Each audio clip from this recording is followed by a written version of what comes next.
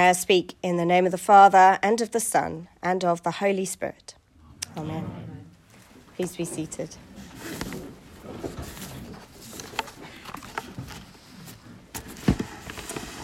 I hope that it did not go unnoticed that this week we celebrated International Women's Day, a day on which people were welcomed to celebrate the influential women in their lives.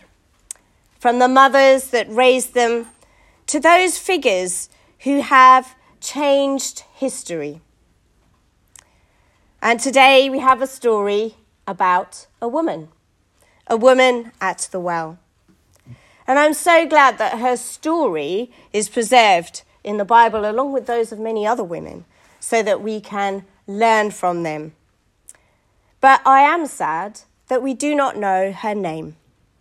I don't like referring to somebody as the woman at the well, that lady over there. It's not very personal, and that's not what Jesus was like. I'm sure he asked her name at some point in their conversation.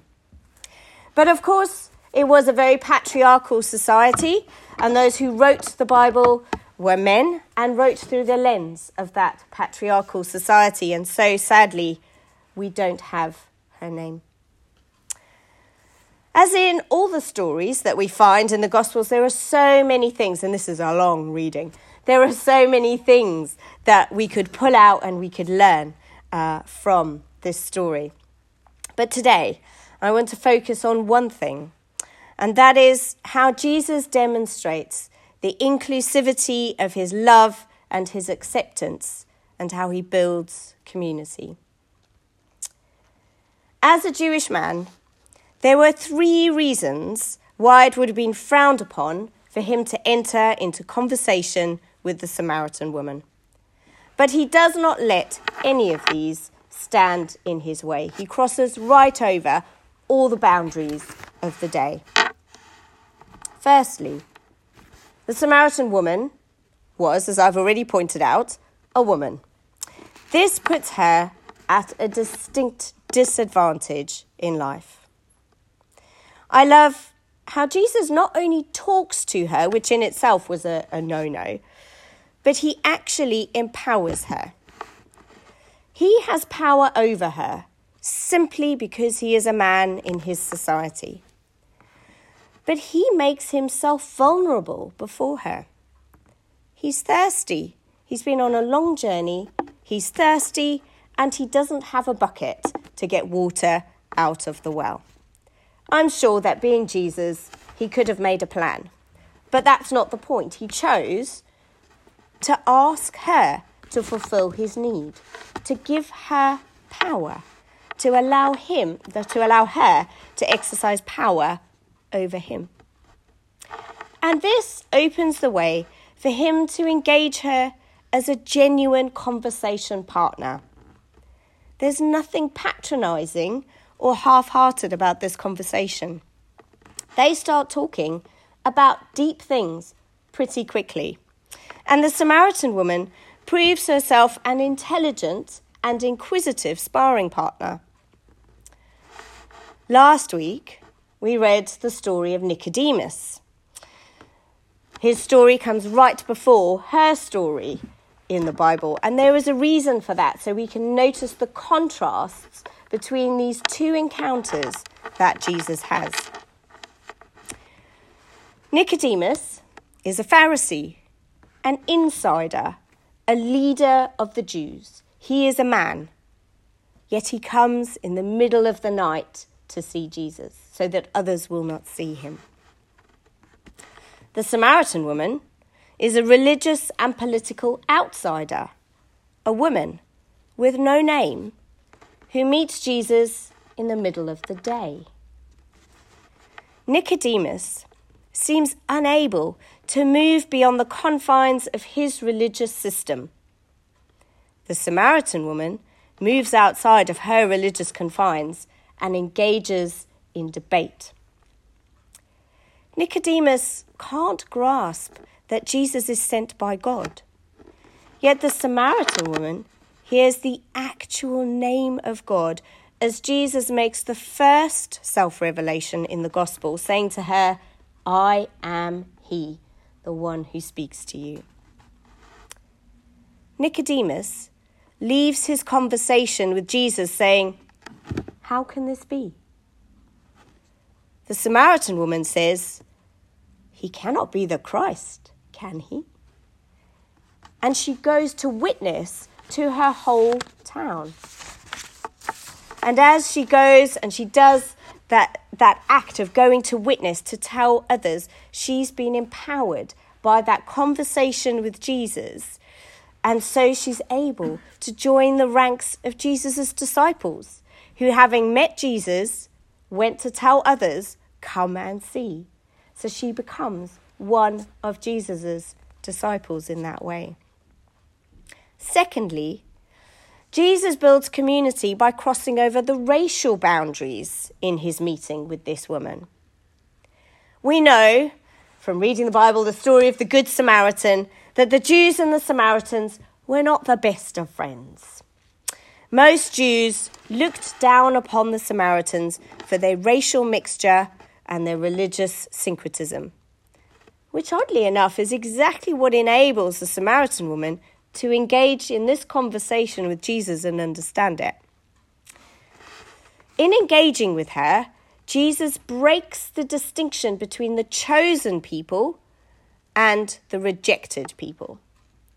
And he extends his mission of the Jewish Messiah to include those outside of the Jewish nation.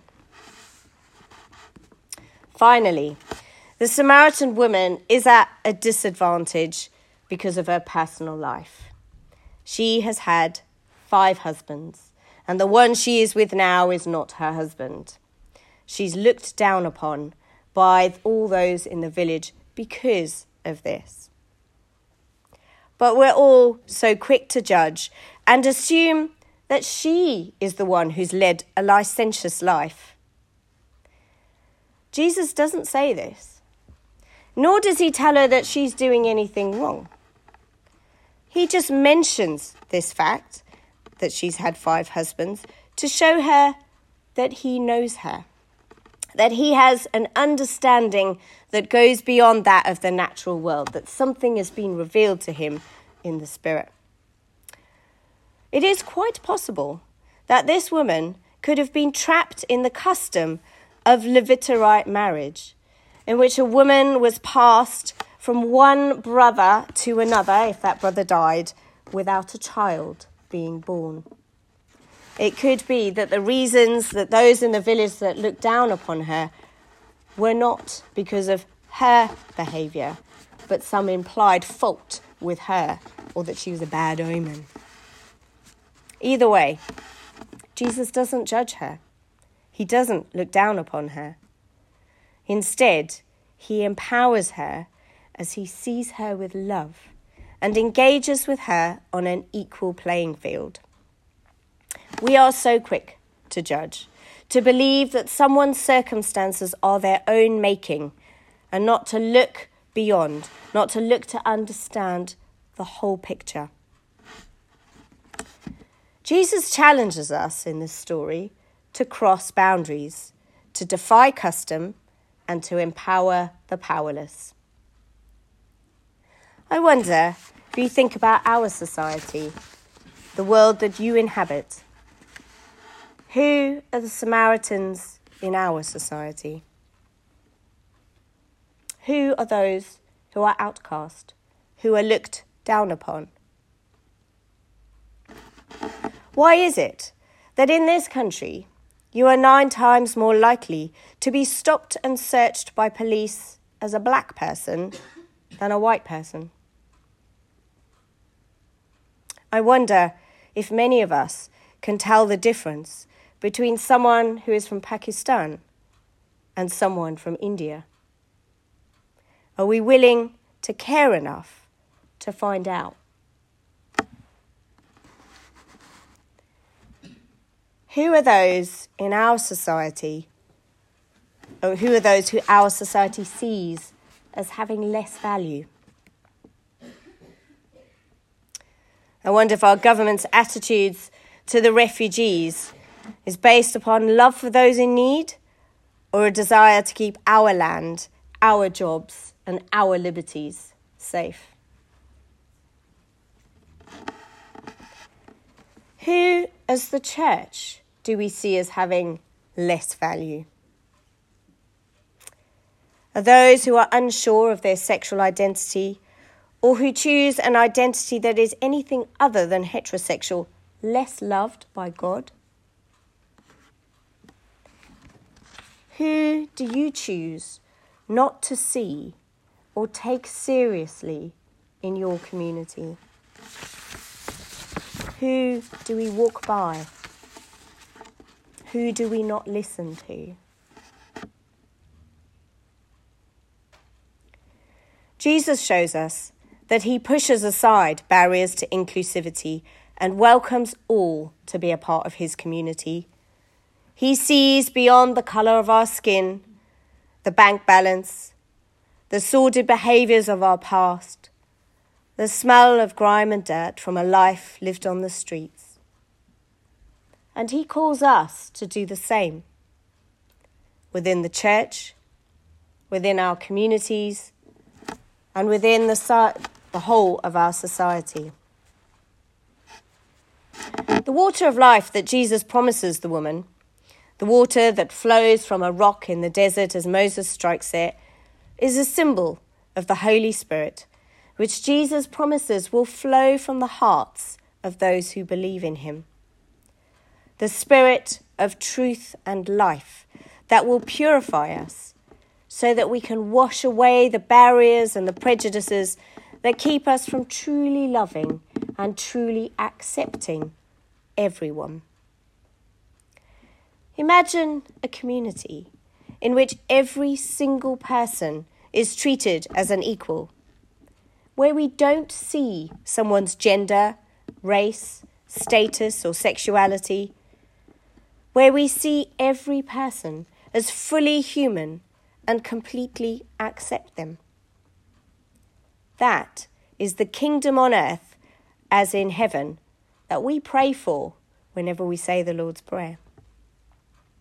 The Holy Spirit enables us to see people in a new light, through the eyes of Jesus, as brothers and sisters, as fellow travellers through this life, longing for truth, freedom, and flourishing. Let us pray for that Holy Spirit to fill our hearts, to show us where our prejudices are that need to be swept away. Let us see one another through the eyes of Christ, in the image of God in which we are all created. Let us receive the Holy Spirit as the Samaritan woman did, and let us allow the Holy Spirit to change us and to flow through us to bless others as we invite them to come and see. Amen.